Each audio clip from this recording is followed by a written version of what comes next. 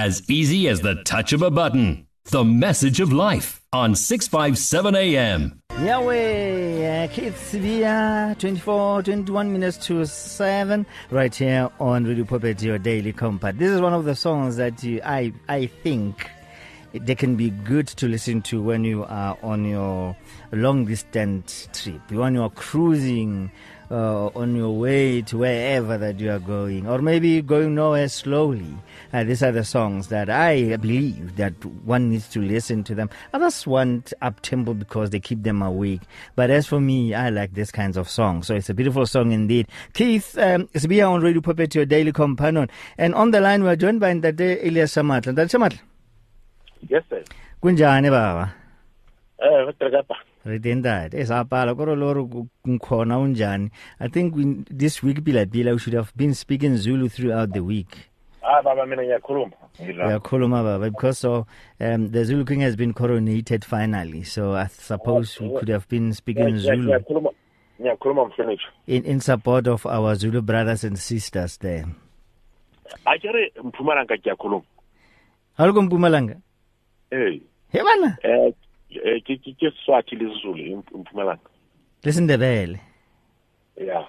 Hey, o kare ba utlwile mo khuluma ba ka tla kwana ba mpolella hore a me ba utlwa hore ba no khotlhella. Okay, manje mhlonishwa. Yebo mhlonishwa. Khuluma ke mhlonishwa ngilalele mhlonishwa. Ngilalele ba. Yebo ba. For the sake of time, good evening to the listeners. It's always an honor to be here. Remember, I've been keeping the listeners updated about the case that is in the High Court. Yeah. For those who are listening for the first time, what happened here, the bank sued the clients. It's a couple, married couple. They are owing on the home loan. They are in arrears. So the bank sued them. So the matter went to High Court. There's a Santon Bank, ne? A Santon private bank. Yeah. So now the couple is separated.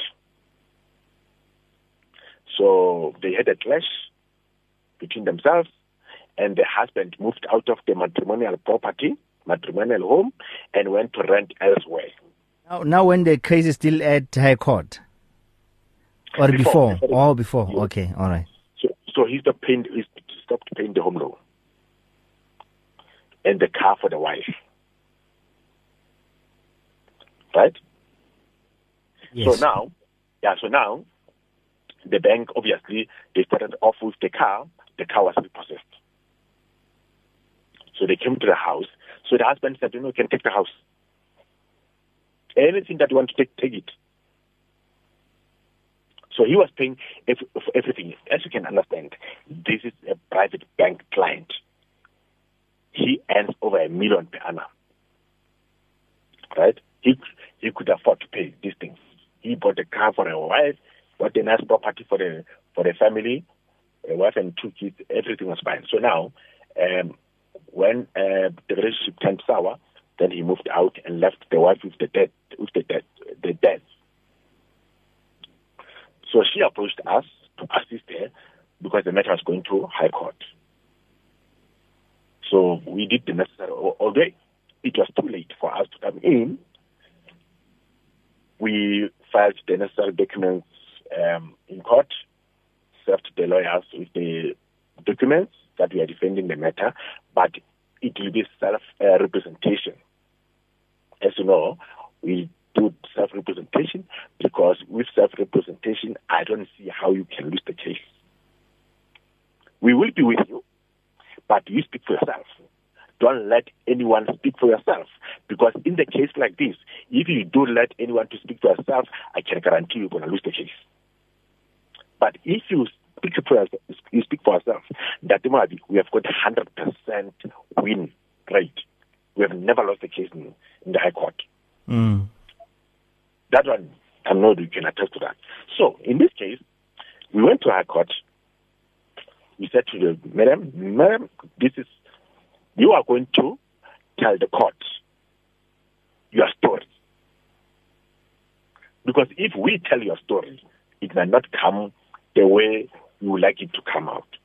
But if you tell it yourself, because it's going to come out with the necessary emotions, that will work for you. Okay, the matter went to court the first day, and the bank said, initially the bank didn't want to acknowledge the lady as their client because she earns too little for their liking. They said, we can't even tell you what the balance of the account is. We can't even tell you how much the installment is. We can't tell you anything because you are not our client. Yet the bond is in the joint names. It's Mr. and Mrs. She's the client. But they say, you are a nobody winner. You don't earn over R1 million. Just to ask for clarity there. So it is the house was not repossessed because the guy could not pay. It's simply because things went sour in the marriage. So he decided not to pay. It was that plus. Oh, okay. All right. Yes. So he initially had a little bit of a financial problem. Okay. When you go to court, never ever say in court you have got a financial problem.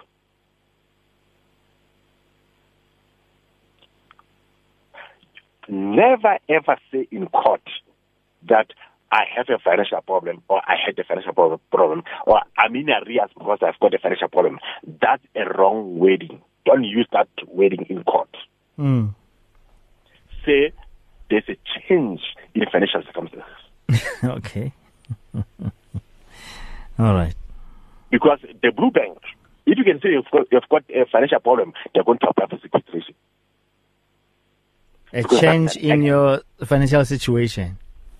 There's a change in financial circumstances. Oh, okay. Don't say, I've got a financial problem, because that is an act of insolvency. You are telling the bank, or anybody for that matter, that you are bankrupt. So the minute you declare yourself bankrupt, they will do whatever they want with you. So take you to the cleaners. Yeah. In the ears of the judge, when you say there's a change in financial circumstances in my life, to the judge that means a different story. It doesn't mean that you've got a financial problem. It means that, you may be down, but you're not out. But if you say, I've got a financial problem, you are saying, I'm down and out. Don't believe anything that I'm going to say to you, because I'm broke. Who listens to a broke person? That's a tip to the listeners. So now, the matter went to court. She took a stand against the legal counsel of the bank. Remember, in the case like this, they don't send one attorney. They send a team. The team came. We took a back seat. She took the front seat. She took a stand. She stated the story to the judge. And the judge listened to her. The bank listened to the story. The bank stated their story. The judge didn't want to listen to their story, to the bank's story. Whatever they said, he threw it out. So eventually, the judge said, okay, the bank was frustrated now because the judge refused when the bank requested the judge to declare the property executable so that they can be able to sell the property. The judge said, nope, that's not an option. They requested the lady to downgrade to look for a cheaper property. The judge said, nope, that's not an option. They said the client, the lady must pay a higher amount in order to catch up with the arrears. The judge said, nope, that's too much.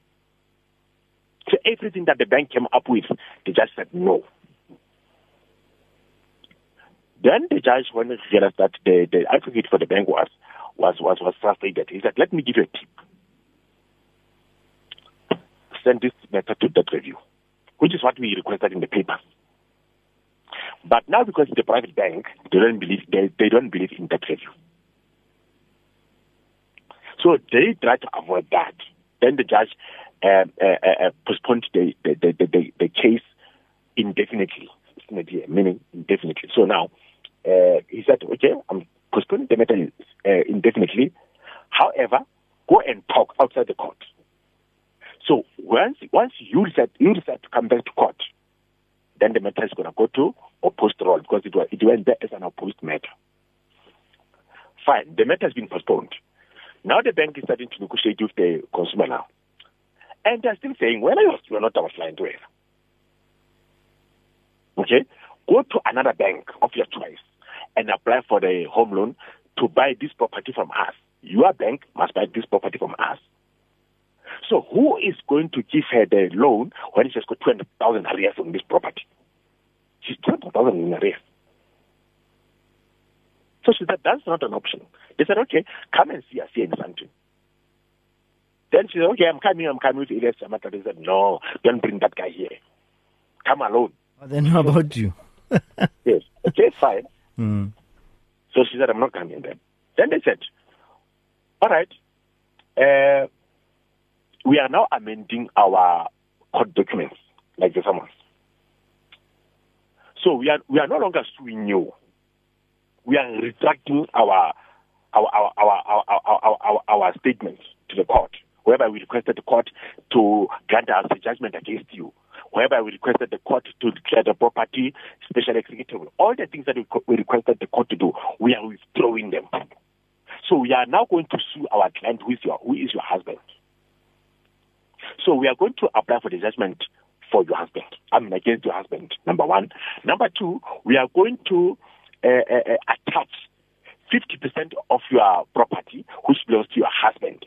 Number three, we are going to sell half of the property. That was yesterday. And then they send this amendment to court. That's what they want. All that I'm saying, this is a pure madness. How do you sell half of the property? I was selling from the kitchen or from the bedroom.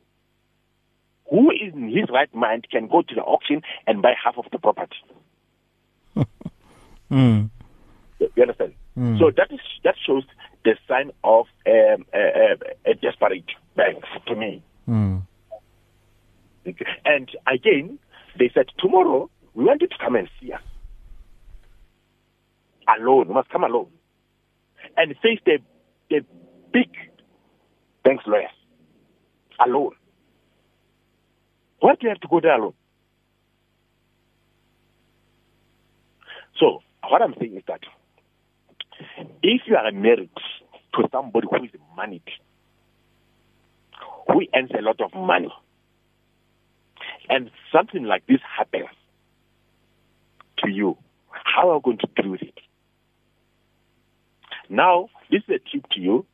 We have already told you how these things is turning out, but I'm pretty much sure that the lady is going to win the case, hands down. So she did not listen to the bank to come alone and see them. No, I told her she mustn't go there. Okay. Yeah, I said no, don't go there. Why should you go there alone? Mm. Yeah, that's bullying, and those are the cowboy tactics. Mm. You know, so they want to push her to the corner, and then they're going to go and lie in court. Mm. Because they want her to allow them to take a judgment against the husband. And yet they're married in community of property, because taking judgment against the husband is taking judgment against her too. No, they're married in an anti-nuptial contract. Oh, okay. But in this case, it doesn't matter that much. Yeah. Because there's one house. Mm. Okay? Because if they want to sell half of the property, imagine the sheriff saying, the sheriff reading the terms and conditions of sale and says, please know that we are selling the half of the property. So yeah, it doesn't make sense. Mm. You decide when you get there whether you want to take a kitchen or want to take a sitting room. Yeah. You will decide whether you take the main bedroom or a spare bedroom, you know? Yeah. Yes. So what I'm saying is that be careful how the bank is going to treat you when the chips are down. Mm-hmm. Yes. Yeah, that's how they operate anyway, and they do the same with their own employees. So yeah, people should not be that excited to think, hey, there's a special, what's that, bank's lines, Yes, you are special, but be always aware that once the chips are down, like Natasha Matla is saying, hey, some of them will treat you like nobody. They will treat you like a criminal. 6 minutes to 7 right here on Radio Pulpit, your daily companion. Let's see if we can take 2 calls for those who like to say, would like to ask Natasha Matla something or to comment on what he's saying. Feel free to give us a call right now on 012 334 1322 012 334 1322. Alternatively, WhatsApp us on 082 657 2729. And the lines are okay. People are calling now. Let me take this one. The Radio Pulpit, hello. Good evening, brother. Good evening, Dr. Shamasa. Good evening. Thank you for such a wonderful show, man. Thank you, sir. You know what I've learned over the years of listening to your show? Man, I'm so scared of debt. I never get into debt. I make sure everything I buy cash. If I'm going to buy something, I make sure it's cash. Yeah. It's the only way in that is really, when you look at the benefits versus the risks, the risks far outweigh the benefits. So if you look at what is happening in the economy, it's no longer the old economy, things are still stable, etc. So really, but thank you so much. One learns quite a lot, but the one thing that I really fear is debt and that. I'll never. Even if it's anything, I'll never take debt. Where that be? I sleep well, less stress. That's Thank good. you. I'll listen over the radio. Bye. Bye. This is Brother Anonymous. Oh, Bye. Thanks, Noni. That's Brother Noni. Natasha Matla? Yes, Nate, we appreciate the comment, but then you find that most of us, we can't afford to buy cash, especially the houses and the cars. Yeah, that's something that you cannot afford. The houses and the cars, those are good debts. They're not bad debts. Yeah. Just that you have to manage yours. It doesn't mean that when they say, when you have to buy a car, then you have to go for an expensive car. To go to the car that you can afford. On Tuesday, I was at Greenstone. Yeah. Greenstone. Then I got a call from one of the listeners. Say he has just bought the car and paid the money to the person that he doesn't know, and he saw the car on Facebook from the. Yes. So he saw the car on Facebook. They said the car was advertised at a low price, and then he paid the money into somebody's Capitec account, and then when they started playing hide and seek, he called me and said, "Hey, man, can you please help me? This is the story." Then I said, "Fair, that's the time." So I helped him to do whatever he had to do, and then he found out it's the scam, and then I sent him to the police station. Police station said, "Well, now you are crying for nothing. You will see these people sitting here. They've lost a lot of money 2 days." Yeah. So how is even not that much. What I'm trying to say to you, Ndatimwa, is that we always say there's nobody dangerous like somebody who is carrying cash. They are the danger to themselves if they don't do their homework. You can't go and buy the car online and pay cash for the car that you have never seen. You have never seen. I once saw that in the Deshamat. I think it was when my father-in-law was looking for a car. Then I looked for the cars that were. He was looking for a particular car. Then I saw a car that looked like it was a bargain for him. Guess what? I called the guys.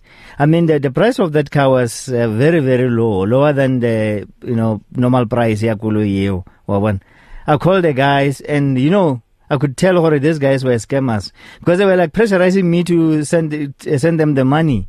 No, you must send the money now. Somebody's gonna come and take it. And I'm like, guys, no, it sounds too good to be true. That car was in good mint condition to be sold at that amount of money. It was a Toyota Hilux for that matter. High rise. What do you call it? High rise or whatever. Yeah, but the price was not really the right price for that car. So sometimes they are really too good to be true. Then you must know really that's a scam there. So at least get a man to help you, a brother, a colleague to help you. Otherwise you'll be scammed and you lose your money there. True. And I asked him, why didn't you call us before? no, I didn't have your number, and then where do you get it now? From my wife. Yeah, no. Ish. Hey, sorry to hear that, Brian. Sorry to hear that. Yes, that in closing, what can you say now to the listener of Radio Pulpit? I'll say to the listeners of Radio Pulpit, please look after your money. Don't lose your money as easy as that. And for those who have already received summons, act now. Because after the summons, it's just down the hill. Once the court grants the judgment, there's nothing that you can do to stop that. So if you need help, contact us so that we can assist you. If we can't help you, we'll tell you no, it's too late. For example, if the court has already issued a court order to repossess your car, or they've already publicized the auction date for your house, the chances are very slim, but we still can rescue it depending on which bank it is. For some of the banks, we do have good relationships with them to say, all right, even though you have got a court order, give us just a few days to see if we can get a buyer.